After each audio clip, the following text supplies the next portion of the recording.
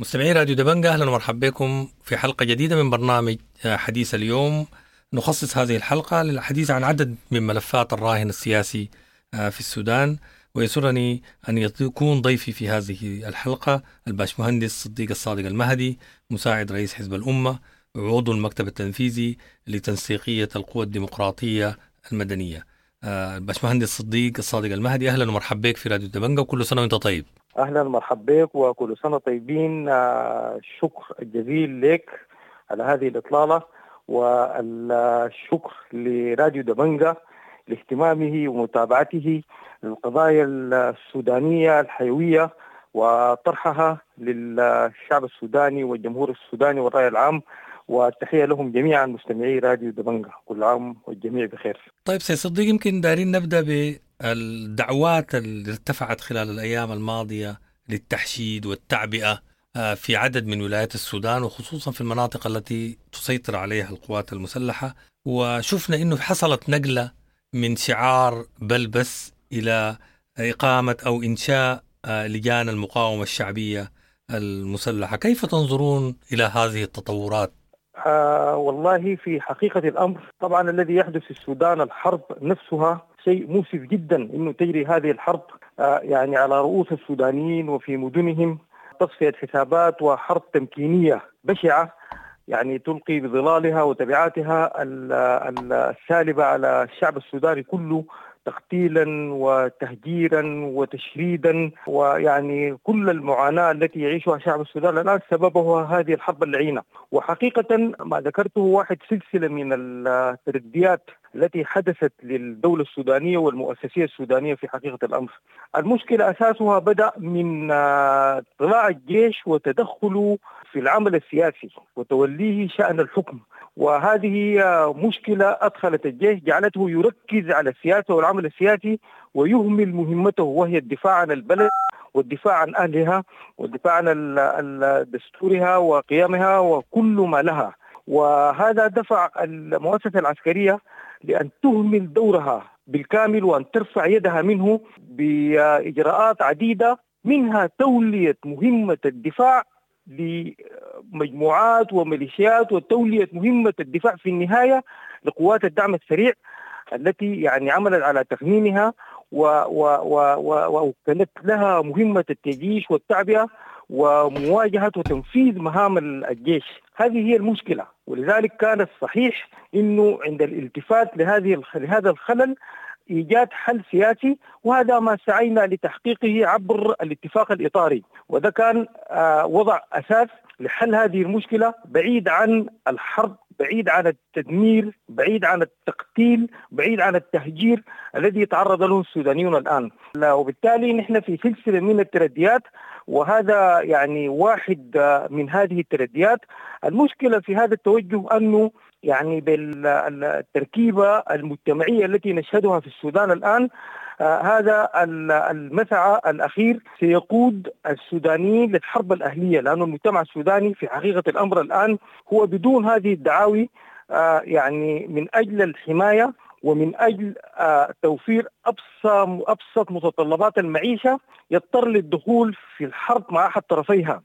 وهذا يعني يقود البلاد والمجتمع السوداني والشعب السوداني للحرب الأهلية، وهذا مصير يجب أن نتجنبه جميعا، ويجب أن نسعى بكل ما أوتينا من قوة وقدرة لإيقاف هذه الحرب اللعينة وإيقاف هذا التردي للحرب الأهلية، والعمل على إيجاد حل سلمي يعني ينهي هذه الحرب ويدخل الأطراف كلها والبلاد كلها والسودان كله في عملية سلمية وعملية سياسية تقفل أبواب هذه الحرب. وأنا أعتقد جيد الآن التوجه من قائد الجيش وقائد الدعم السريع أن يلتقيا مباشرة عبر وساطة الإيجاد. أنا أعتقد أن هذا تطور جيد ويجب أن نأمل أن يتحقق هذا. لكن سيد باشمهندس صديق، ما حدث أنه هذا اللقاء حدد له موعد وفشل هذا اللقاء وأصاب كثير من السودانيين بالإحباط يعني. نعم والله كلنا كنا في انتظار هذا اللقاء ونعقد عليه آمال كثيرة، والآن لم ينتهي، يعني انتهى يعني موعد أو فشل موعد ولم تفشل الفكرة التي وراء اللقاء نفسه، لأنه اللقاء ده أو العملية السلمية نفسها هناك عوامل عديدة تدفع لها. أولا الرأي العام السوداني مهما اجتهدت الأطراف التي تدعو كانت لتصعيد الحرب، الآن الرأي العام السوداني الذي اكتوى بنار هذه الحرب ودفع ثمنها بكل أنواع وصنوف المعاناة، الرأي العام أصبح واضحا الآن يسعى ويعمل من أجل إيقاف هذه الحرب. ولذلك هذا عامل ضغط قوي الرأي العام السوداني والموقف المدني السوداني الآن مع إيقاف الحرب. وكذلك الدور الدولي والإقليمي يعني الآن يريد استقرار في المنطقة، وكذلك أصبح هدفه الآن إيقاف هذه الحرب. أيضا الطرفين أنفسهم يعني حقيقة مهما حدث على الأرض ليس هناك من مشهد ولا مؤشر يقول أن هناك أحد الطرفين سينتصر نصرا عسكريا كافحا يلغي به وجود الآخر. والنقطة الأخرى أنه حتى إذا تمت أي سيطرة وانتصار ليست هناك أي فرصة لأن يأتي من تحقق له أي نصر عسكري على الأرض ليقول أنا سأتحكم وسأتولى الأمر في البلاد بحكم سيطرتي العسكرية. طيب إذا كان أصلا أنت يعني في تطاول هذا الزمن معادن المدنيون ما عانوا فيه ولم يصل منتصر لنهاية الحرب، توقعوها حربا خاطفة، كل الأطراف توقعتها إنها حربا خاطفة وتمادت واستمرت وعانى منها المدنيون. فالآن ما في منتصر ظهر ولم يتحقق انتصار، والآن نحن كده 10 شهور، وإذا تحقق أي نصر عسكري لن يتحول لنصر مدني أو سيطرة مدنية. إذا ما الميزة؟ حتى الطرفين أنا أعتقد أصبح المنطق هذا يدعوهم لضرورة إيجاد حل سلمي لقضية الحرب وبالعمل على إيقافها. ولذلك كل هذه العوامل تقود الجميع لطاولة التفاوض، ولذلك نقول فشل موعد لقاء ولم تفشل الفكرة وضرورة التوصل لحل سلمي ينهي هذه الحرب وينهي معاناة السودانيين. طيب باشمهندس صديق، يمكن رئيس التنسيقية القوى الديمقراطية المدنية الدكتور عبد الله حمدوك كان وجه دعوة للقاء منفصل مع قيادات طرفي الحرب حميدتي والبرهان، وجرد بالقبول من حميدتي. هل تلقيتم من الفريق البرهان أي إشارات إيجابية بشأن موافقته على هذا اللقاء؟ على حد علمي لم نتلقى رد إيجابي من قبل القوات المسلحة ولا البرهان، ولكن أنا أعتقد الحدث في حد ذاته هو تطور حميد وفي الاتجاه الصحيح، وهذا هو الأساس والسبب الذي يعني واحد من أهم أسباب تكوين تقدم تنسيقية القوى المدنية الديمقراطية، إنه تجميع المدنيين، توحيد صفهم، توحيد موقفهم، وإعلاء وإبراز هذا الموقف من أجل أن يعبر المدنيون عن وجهة نظرهم، ولا ندع ونترك الميدان للسجال العسكري فقط بالرصاص وبالدانات وبالتقتيل والتشريد. يجب أن يعلو الصوت المدني وأن يتقدم، ولذلك تكوين التقدم نفسه هو خطوة كبيرة في الاتجاه الصحيح. والطلب الذي تقدمت به تقدم عبر رئيس مجلس القيادي في تقدم الدكتور عبد الله حمدوك، وهو شخصية طبعا رئيس الوزراء السابق وكان رئيس وزراء الثورة وعنده هاتين الصفتين، وأنا أعتقد هذا يعني تطور حميد، ونناشد وندعو الطرفين لسماع صوت العقل والاستجابة. حسنا فعل قائد الدعم السريع بالتجاوب مع هذا الطلب، وندعو قائد القوات المسلحة إنه يعني يمضي في ضرورة التفاهم مع السودانيين، مع المدنيين السودانيين، لأنه مهما تعددت نشكر الوسطاء، نشكر الإقليم، نشكر كل الذين حسوا بحسسنا ومعاناتنا وسعوا لإيقافها، ولكن الدور السوداني يظل مهم والدور المدني يظل مهم.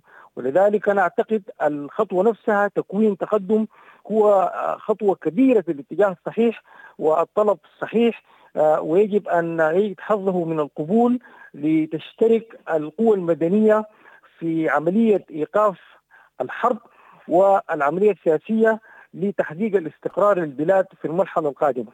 طيب يا باشمهندس، يمكن بعد جدل طويل حول وفاته وحياته ومماته وبعاتي، ظهر الفريق حميدتي بعد طول غياب. أنا داير أعرف يعني من وجهة نظرك ومن وجهة نظركم، هل ظهور حميدتي يمكن أن يؤثر إيجابيا على المشهد الحالي، خصوصا وهو بيقوم بجولة في دول الجوار حاليا وهي دول معنية بمعالجة قضية السلام والحرب في السودان؟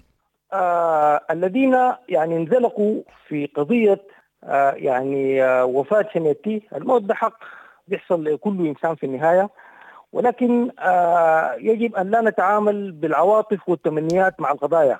ظهوره أنا بالنسبة لي ليس مفاجأة، لأنه أنا يعني لم أعيش فترة أنه التمنيات التي تمناها البعض بأنه توفي، لم أعيش في هذه الفترة. وحقيقة كل إنسان متابع لما يدور، الأعمال بيد الله، ولكن أن يكون هناك قوة عندها تماسك وعندها قيادة، هذا أفضل للملمة الأطراف، لأنه نحن إنهاء هذه المعاناة هتكون أسهل واحد من التحديات. إذا حصل اتفاق سلام، استجابة القوات الكثيرة الموجودة على الأرض لنداء السلام، هذا تحدي أمامنا جميعا. ولذلك وجود قيادة يجعل فرص تحقيق ذلك أفضل، على الأقل دعنا نقول. وبالتالي التحرك قيادة الدعم السريع، وقبلها تحرك قيادة الجيش، البرهان نفسه تحرك في عدد من الدول بعد أن خرج من السودان. دعنا نقول هم في هذه الحرب وتبعاتها وقعت علينا جميعا كمدنيين، ولكن دورهم المباشر هو أفضل من الدور الثانوي للوفود التي لم تكن عندها صلاحيات تدخل في التزامات كثيرة في جدة، ولم نرى تحقيقا لذلك. ولذلك أصبح المنطق يقول بترفيع مستوى التفاهم والتعامل مع القضية، وأن أن أن أن أن تدخل القيادات والقيادتين في عملية تحقيق السلام وإنهاء الحرب.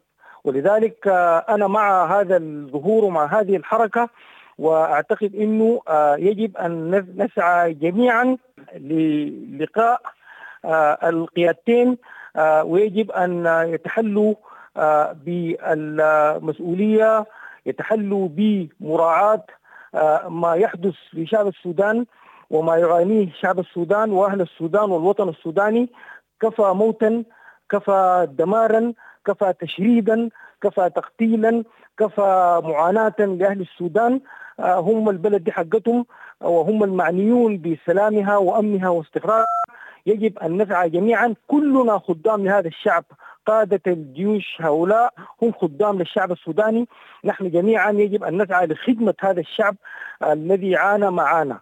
ولذلك أنا مع هذه الأدوار ومع الدور القيادي ومع لقاء القيادتين ومع تحليهم وتوجههم لإنهاء هذه الحرب وطي هذه الصفحة، لننتقل جميعا لانتقال آخر يتحقق فيه رفاه الشعب السوداني، ونعود فيه إلى بلادنا جميعا سالمين آمنين.